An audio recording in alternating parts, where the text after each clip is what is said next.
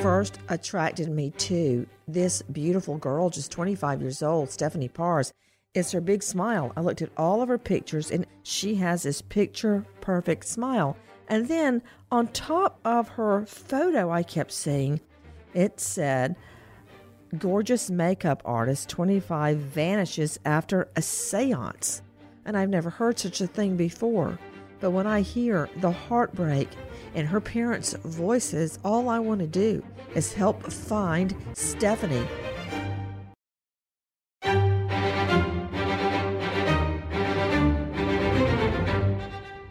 Crime Stories with Nancy Grace.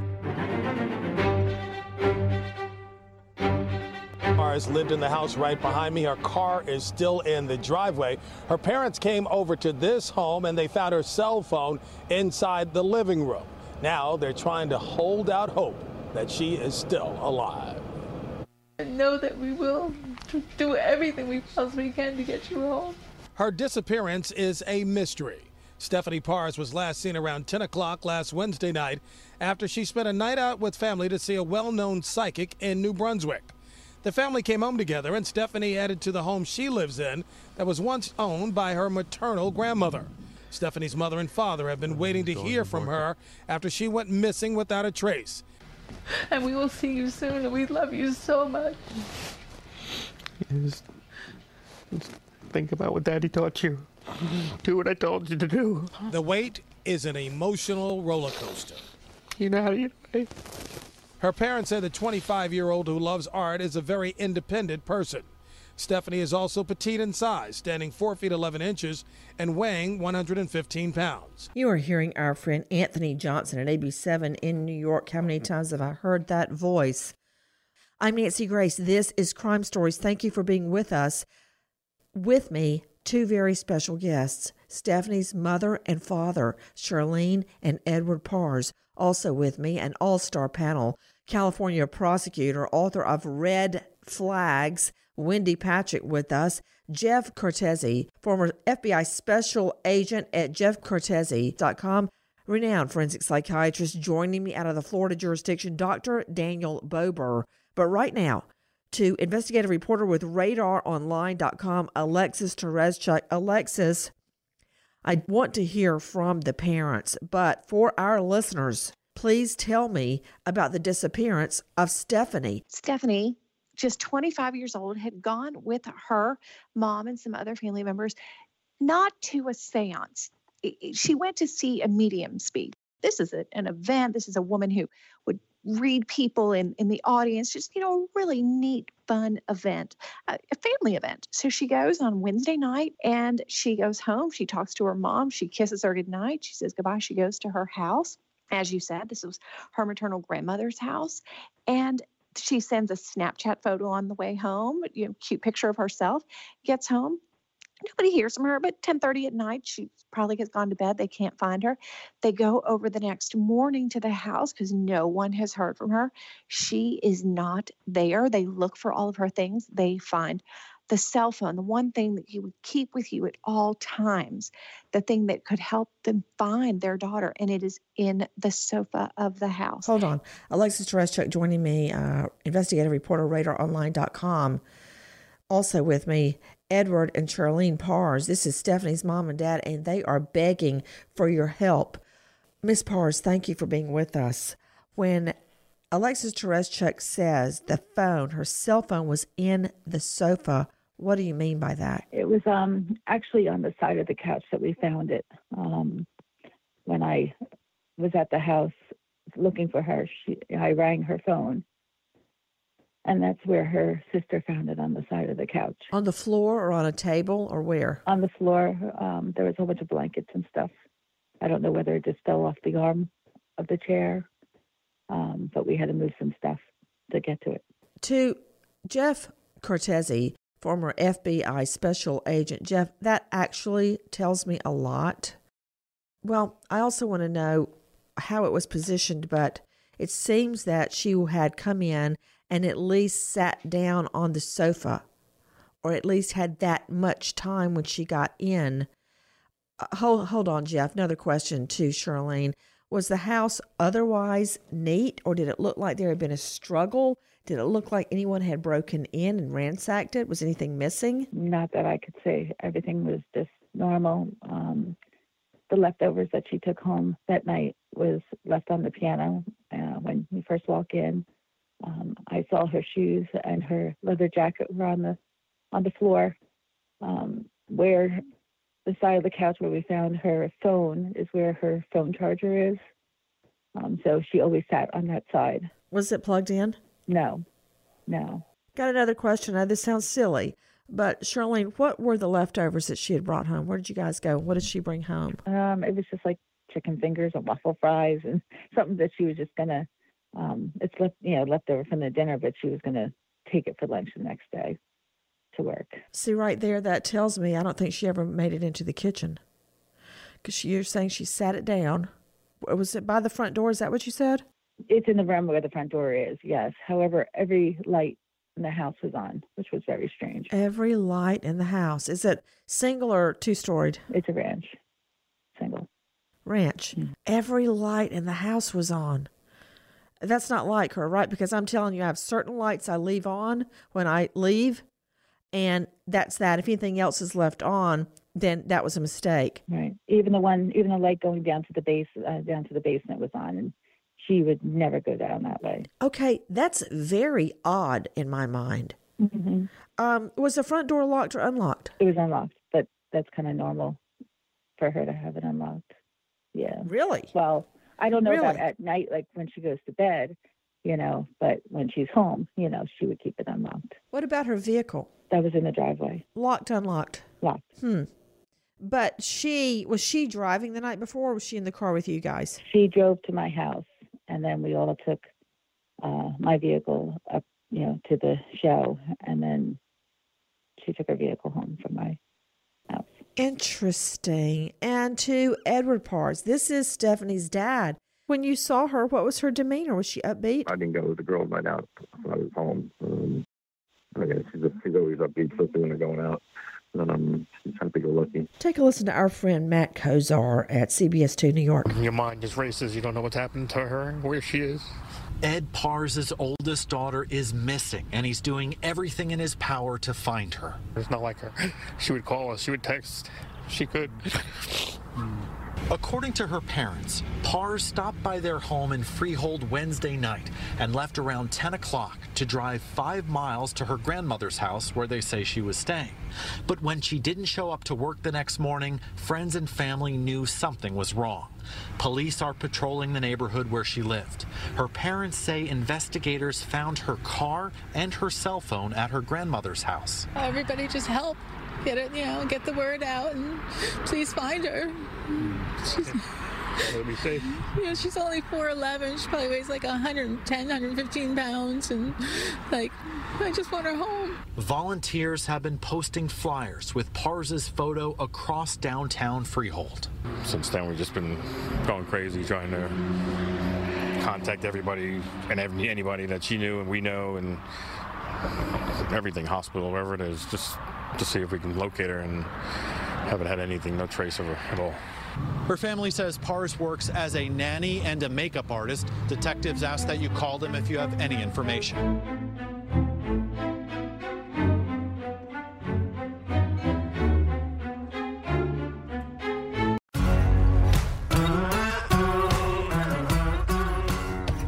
Crime Stories with Nancy Grace.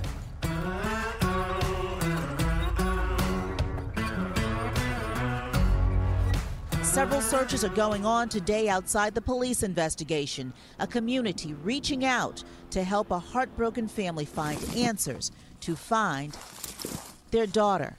My state of mind is just hopeful. Okay, it's bittersweet. You want to find something, but you don't want to find something. It's hard to explain that. You got to really feel that. If you do find something right away, you're energized. You're like, okay, what did we find? And then you're hoping it's not the wrong thing that we're finding. Ed Pars expressed his gratitude to all of the volunteers, hundreds really, the restaurants who've donated food and warm drinks for the people who've been searching for hours out here for his daughter. That search resumes tomorrow morning at 8:30 here and in several other places around Freehold. You are hearing our friends at ABC7. That was our friend Tony Yates speaking. The heartbroken family of this gorgeous young girl, just 25 years old. If you see a picture of her, you can see it at crimeonline.com.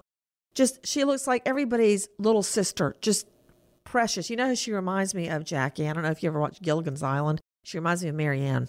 The big smile, the brunette hair, the gorgeous big eyes, just a good energy, just even from the picture. The heartbroken family of Stephanie Pars, who goes missing after girls' night out with her family, her mom, others, to a seance, say they are holding on to hope that she is still alive.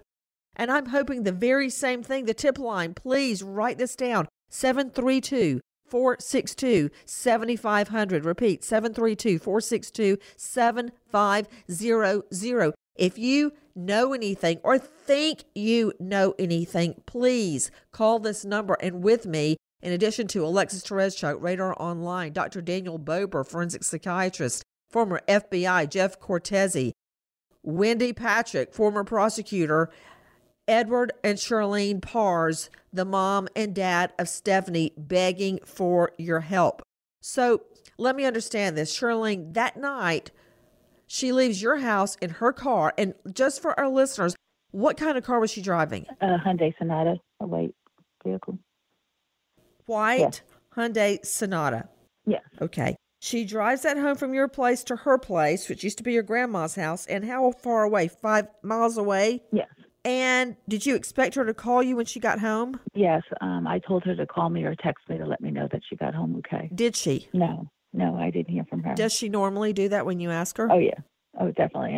And if for some reason she ends up falling asleep, by just a couple hours later, she's texting me, sorry, I fell asleep. I'm okay. When did you become suspicious, Charlene?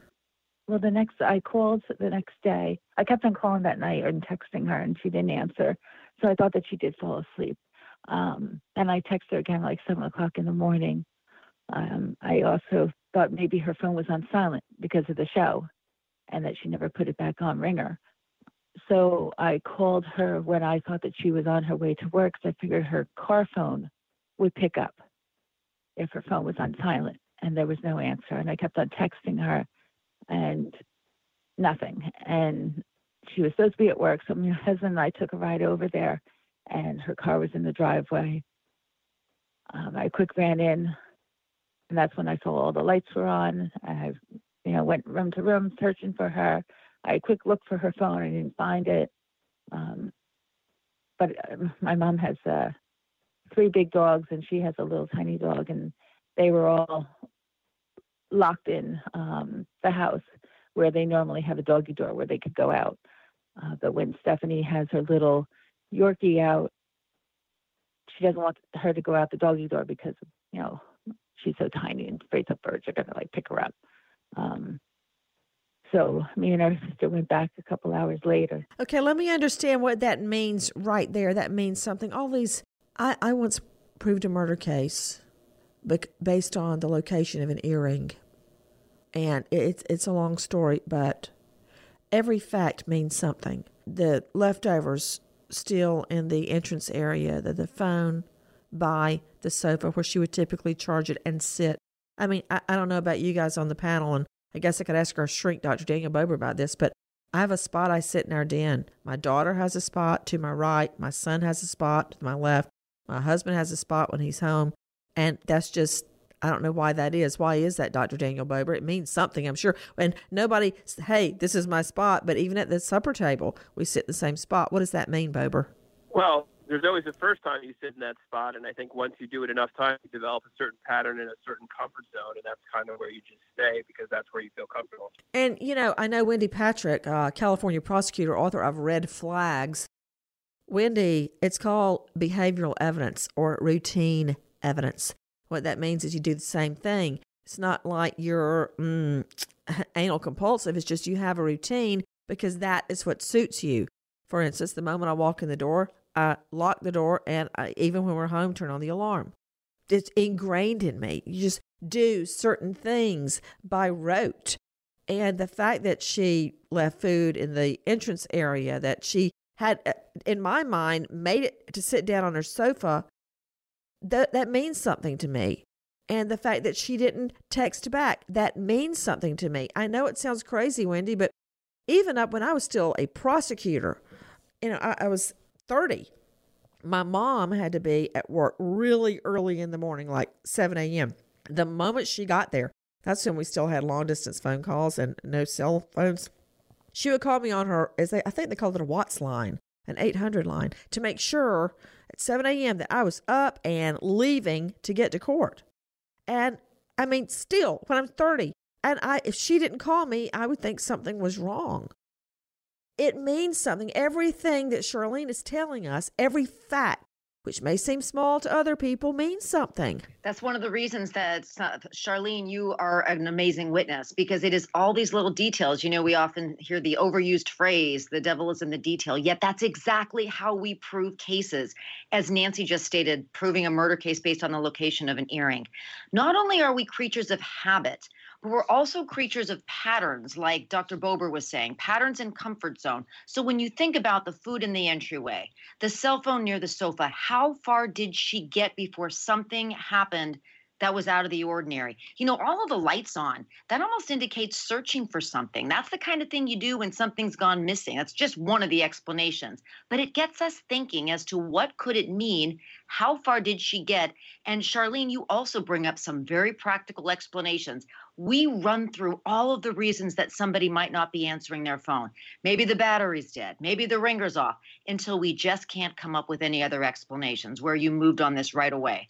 So my prayers are with you and Edward and your whole family. The circumstantial evidence you're describing is going to assist in solving this case. I want to pick up on something Wendy just said to Charlene and Edward. Trust me, I'm not ignoring you. My most beloved person in the world, up there with my twins, my dad. And I know you love your little girl so much. I got to ask Charlene another question about all those lights being on, because that's really bothering me. When you said that, when you said those words, I had chills go up both my arms. And when Wendy said, looks like somebody was looking for something, she's right. Why would you go turn on every light in the house, Charlene? That is a question that I've been asking myself, because she never had every single light on the house. She would have to go over to the sliding door to turn, to shut the door so the dogs don't grab the doggy door. But that is right off the living room, which is right off the front door. Leaving the food on the piano, that would be Steph, to be honest with you. That's kind of normal. Like, she would do that. But not having her phone.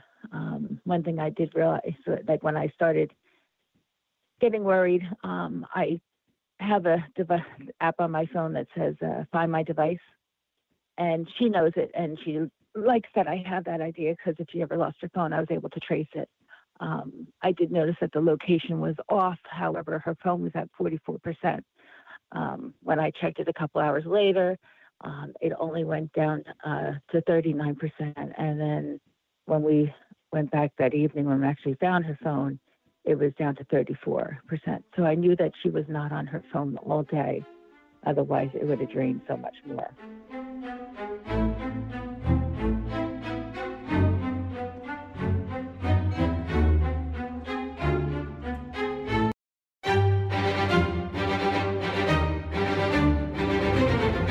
Crime Stories with Nancy Grace.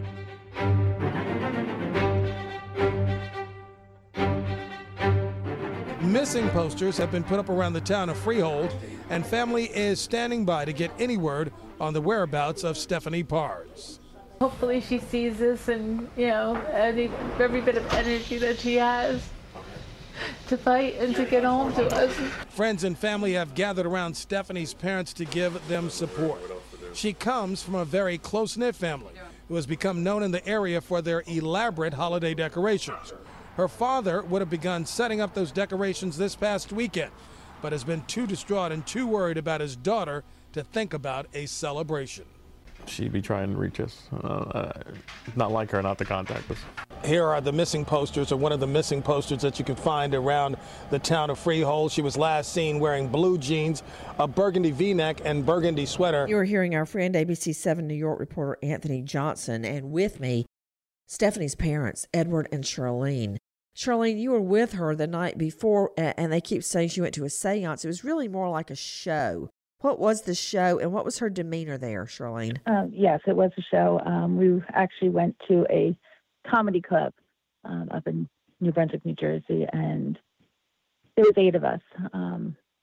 Her and all 4 of my daughters went, and it was a really good night. We just had dinner. There was a medium there. However, it was 300 people in the audience, so it wasn't something that was just going to be a one-on-one reading with us. Who was the medium? Cindy Kaza. So it's like a show. Okay. A lot of people were attaching significance that she went to a seance, that she was trying to find out some question, but that's not the case at all. It was a comedy club. It was a show. Okay. What was her demeanor? I'm very, very concerned about her demeanor. She was fine. She loved going out. We're always doing family bonding time, sister bonding time, and it was just a girls' night out. We had a great time. To Edward Pars, this is Stephanie's dad joining us, asking for your help. Repeat tip line 732-462-7500. 732-462-7500. Edward, tell me your recollections of that evening and the next morning when you go over to Stephanie's home, what you observed. Like I said, I didn't see her when she left the house after they came back from the show. And we went over the house the next afternoon. Once we got to the house then, after my wife went in the house, couldn't find her. She came back out. She was a little nervous, but it looked like she had just left with somebody to go, to the store or something like that, because the dog was still locked in and stuff, and she would never leave them locked in because they can't go to the bathroom or anything. So we went to a doctor's appointment that I had real quick, and then went back home. And then a little while later, my wife and my other daughter went back to the house. And that's when they found the, still not there, and they found the phone. At that point, she let me know that she still wasn't there, and that they did find the phone. And then she was looking at the phone, and she saw a message from her, the parents of the little girl that she watches, saying that, she didn't come to work today, just making sure everything's okay. At that point, I got extremely concerned. My wife got a little distraught. We started calling everybody she knew, all of her friends, all the friends that we knew, that we had, to see if anybody knew her. We called the rest of my daughters, make sure they haven't heard from her. Some family, friends. Nobody had seen or heard from her at all. And then we just, after we exhausted that, we decided, we got to call the police. Just not like her. Just not. She doesn't do that. She's a homebody. She lets us know everything. So just started getting, the fear just started setting in at that point. Let me ask you a question. What have you learned, if anything, from police regarding the last time her phone was used, and what, if any, text messages were on her phone? Well, the police have really haven't given us too much information as far as the investigation is concerned. So I don't really know what was on her phone or anything like that. We know they had the phone, and they took the report that we made very, very seriously, because the ball started rolling as soon as the police officers got to the house here. I know a lot of these police officers and detectives personally, so they took it to heart immediately, and they knew it wasn't some kind of a runaway or something like that. So, but as far as anything that they found on the phone, well, did you guys look at the phone, Charlize? You said that there was a text from the family with whom she worked, where she was a nanny, saying, "Hey, where are you? Are you okay?" Could you read her texts? No, she had a code on her phone, and I wasn't able to get into it, which she had just told me about what her code was like a month ago, but I couldn't remember it. But I was able to drop down the bar and was able to see that one notification from the parents.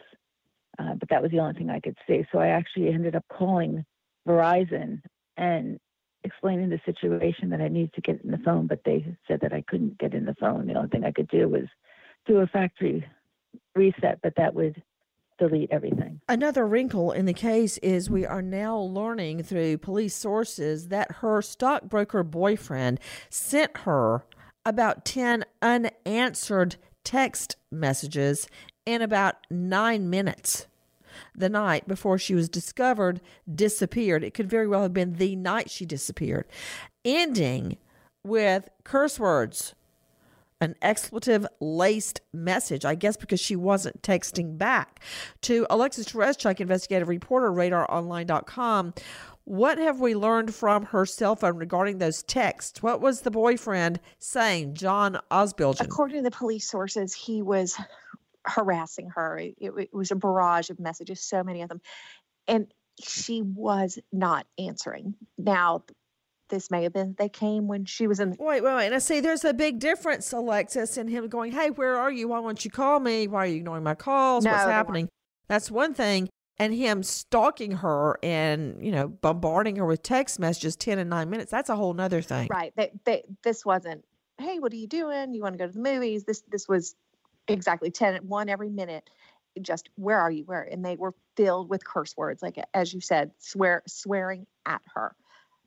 And so the police have said that, they've discovered these messages. They were able to get the messages from the phone, and that they know that he had sent her so many harassing messages. Then another wrinkle in the case. Take a listen to Tony Yates, ABC7. Osbilgen blinked heavily in court today as he listened to allegations against him. He's been held for the past 11 days on child pornography charges for images found on his phone. Prosecutors say a few images, then more. 9 additional images were obtained of female children being sexually abused and exploited. Those images found after Osbilgen became a person of interest in the disappearance of his on-again, off-again girlfriend, 25-year-old Stephanie Pars. The makeup artist who lives in Freehold went missing October 30th after she'd headed home after a night out with her family. Prosecutors say she had a domestic violence case against Osbilgen. Detectives learned that this defendant was texting and Facebook messaging Stephanie Pars the night before her disappearance. A domestic violence case against a stockbroker boyfriend? Cops find child porn on his cell phone?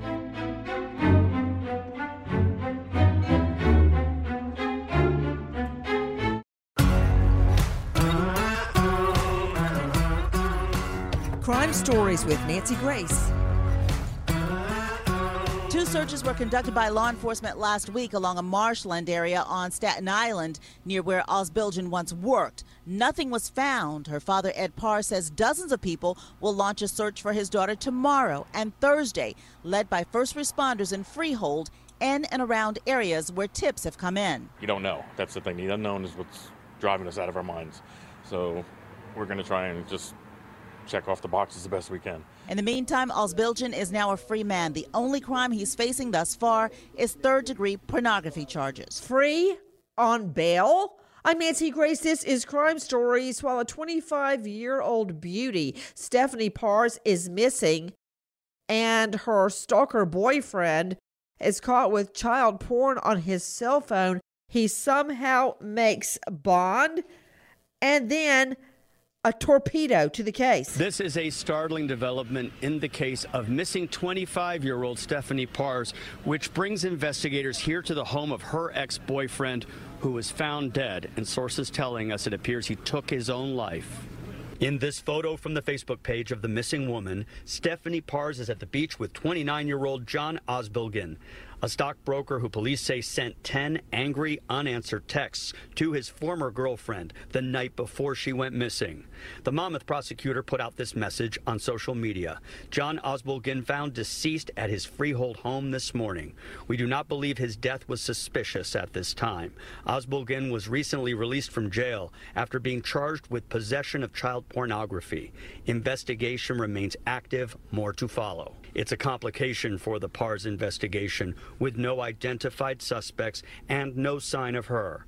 PARS, a cosmetologist who also worked as a nanny, vanished after a family outing to a comedy club in New Brunswick on October 30th. At home is where the young woman's car and cell phone were found, indicating she made it back there before disappearing. This is almost too much to take in. That is our friend Dave Carlin at CBS 2 New York.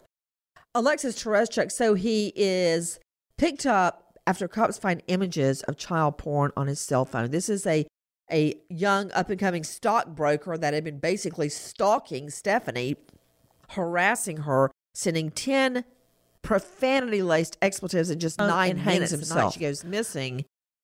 How the hey does he get out on bond while Stephanie's missing and then goes and hangs himself? How does that happen? Well, I'm really actually stunned at this. To me, this should have been the police would sit him down. They would talk to him. They would find Stephanie. He would tell them what he knows, and they would find her, and she would be home right now. So, but they were only holding him on this child pornography charge, which to me is probably the worst charge out there. But he made bail. Edward Pars and Charlene Pars with me. These are Stephanie's parents. Every source I've spoken with or learned about says that he was released on bail. But that's not correct, is it, Edward? No, that's incorrect. New Jersey has a bail reform act, which is, in essence, a point system. It goes by the offenses that are committed and the charges. And apparently, I mean, you can go online and actually look this up. A criminal can actually go online and look this up and do the point system himself and know he's going to get out if he commits a certain crime. So, according to the point system, even though the prosecutors had a case and they made their case very well, the judge had no choice going by the point system to release him. There was no monetary bail or anything like that that was taken, as far as our understanding is. Patrick, California prosecutor, that's just mind-boggling to me that on child porn charges you would grid out without really even putting up any bond. Yeah, Nancy, it's frustrating across the country that we do have systems that basically assign levels of bail. I'm going to use that word loosely, whether you call it a point system or money or whatever have you, depending on the level of the crime. And one of the things we've seen across the country is that seems to just be getting more lenient in many areas. So it is so frustrating, particularly in a case like this where somebody is released who's under suspicion for something else, to see how easy it is sometimes to get out. When, as you say, crimes can be particularly despicable. And, images on somebody's phone, we need to know more, obviously, about exactly what they were to decide what charges they would merit.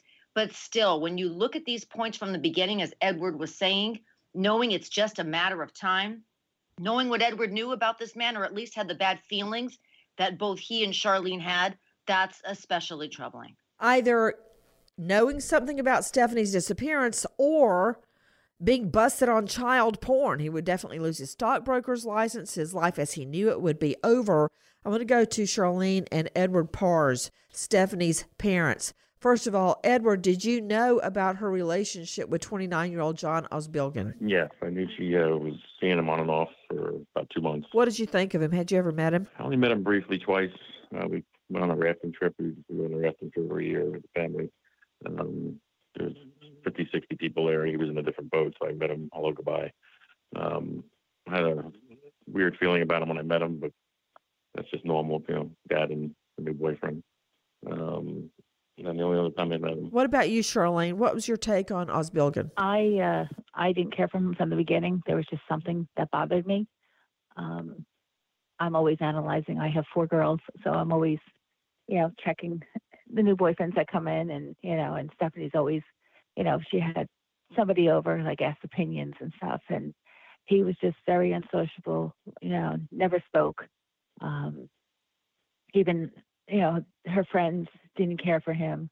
And I guess every time he talked, apparently, of what the friends said, it was like more like a cold jokes that he would do instead of like a conversation. But no, I had just told Stephanie on the Monday before she went missing.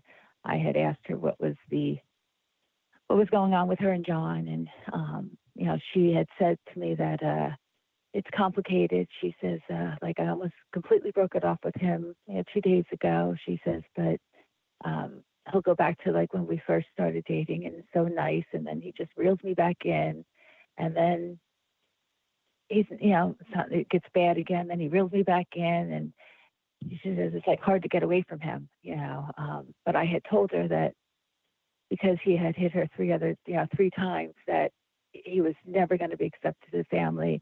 There would be no holidays, no family gatherings, no wedding, no nothing. It just seemed like she was just trying to end it with him. I'm just thinking through what had happened in their relationship. Things had become so bad between them that Stephanie had filed an assault domestic violence complaint against him in September. And very disturbing to Jeff Cortese, former FBI special agent. You can find him at jeffcortese.com. While investigating Stephanie's disappearance, detectives noticed marks around his neck. What do you make of that, Jeff? Before any of this information that we've discussed today, the first place that law enforcement is going to be looking in a missing person case is the person closest to the person missing, whether it's a husband, a boyfriend. And then, after hearing all of this other information, you can't help but raise your eyebrows even more, obviously. When you see physical violence or physical marks on somebody, sometimes it suggests, obviously, that an altercation maybe between two people. There are other excuses, but in a situation like this, given the circumstances, the marks on his body would be significant to questioning. I'm very curious to Dr. Daniel Bober, an MD as well as a forensic psychiatrist, whether they performed any kind of DNA test on those marks. What do you think, Bober? Hard to say, Nancy. Very hard to say, but certainly would be helpful information. Edward Pars, what do you know, if anything, about DNA testing on Osbilgen? And they also did do DNA testing of the scratches on his neck and complete forensic screening of himself, the whole person. So they did that. What did they find, if anything? Well, it was after the fact, so it was kind of hard to find any usable DNA or anything like that. So they really didn't. They did find the neck scratches on the neck, but the rest of him apparently was clear. There was no marks on his legs or anywhere else, as far as we know. I'm just thinking through what we know so far. It can be taken so many different ways, Dr. Bober, that he goes home, he gets out on bail, which was just, I don't know what judge would have done that, but he gets out on bail and goes home and hangs himself. Some would say that's evidence of guilt. Some would say he was ashamed of the charge, getting busted on child porn on his cell phone, Dr. Bober. Yeah, maybe he couldn't even handle the pressure or the prospect of being charged. And I see this a lot in cases that I'm involved in where someone will take their own life, just the appearance of impropriety without even being charged. But also, in addition to the child porn, we know that there were at least 9 images of children as young as 3 being sex abused on his phone. We know that he would be facing about 5 years behind bars on that. But the fact that she had taken out an assault charge on him, we know that 2 electronic devices were seized but would not clarify whether they were seized in relation to Stephanie's case. I'm trying to figure out where this leaves us now. To Charlene Pars. Charlene, what is your message today? The community and the family and friends have been fantastic.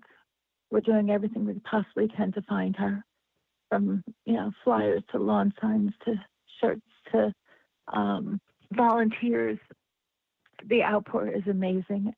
People that we haven't seen in 30 years are knocking on our door. People that have never even met us or Stephanie are coming out to help for the search. It's touching everybody. I mean, this town is amazing, and all the law enforcement. I mean, everybody has been helping above and beyond that we could have ever imagined. We just want to get her home. We need to find her. For those of you listening now, the tip line to help find Steftold, 732-462-7500. Repeat, 732-462-7500. Her parents holding out hope, and we join them today in asking you to help us bring Stephanie home. Our prayers with the Pars family and with Stephanie. Nancy Grace, Crime Story, signing off. Goodbye, friend.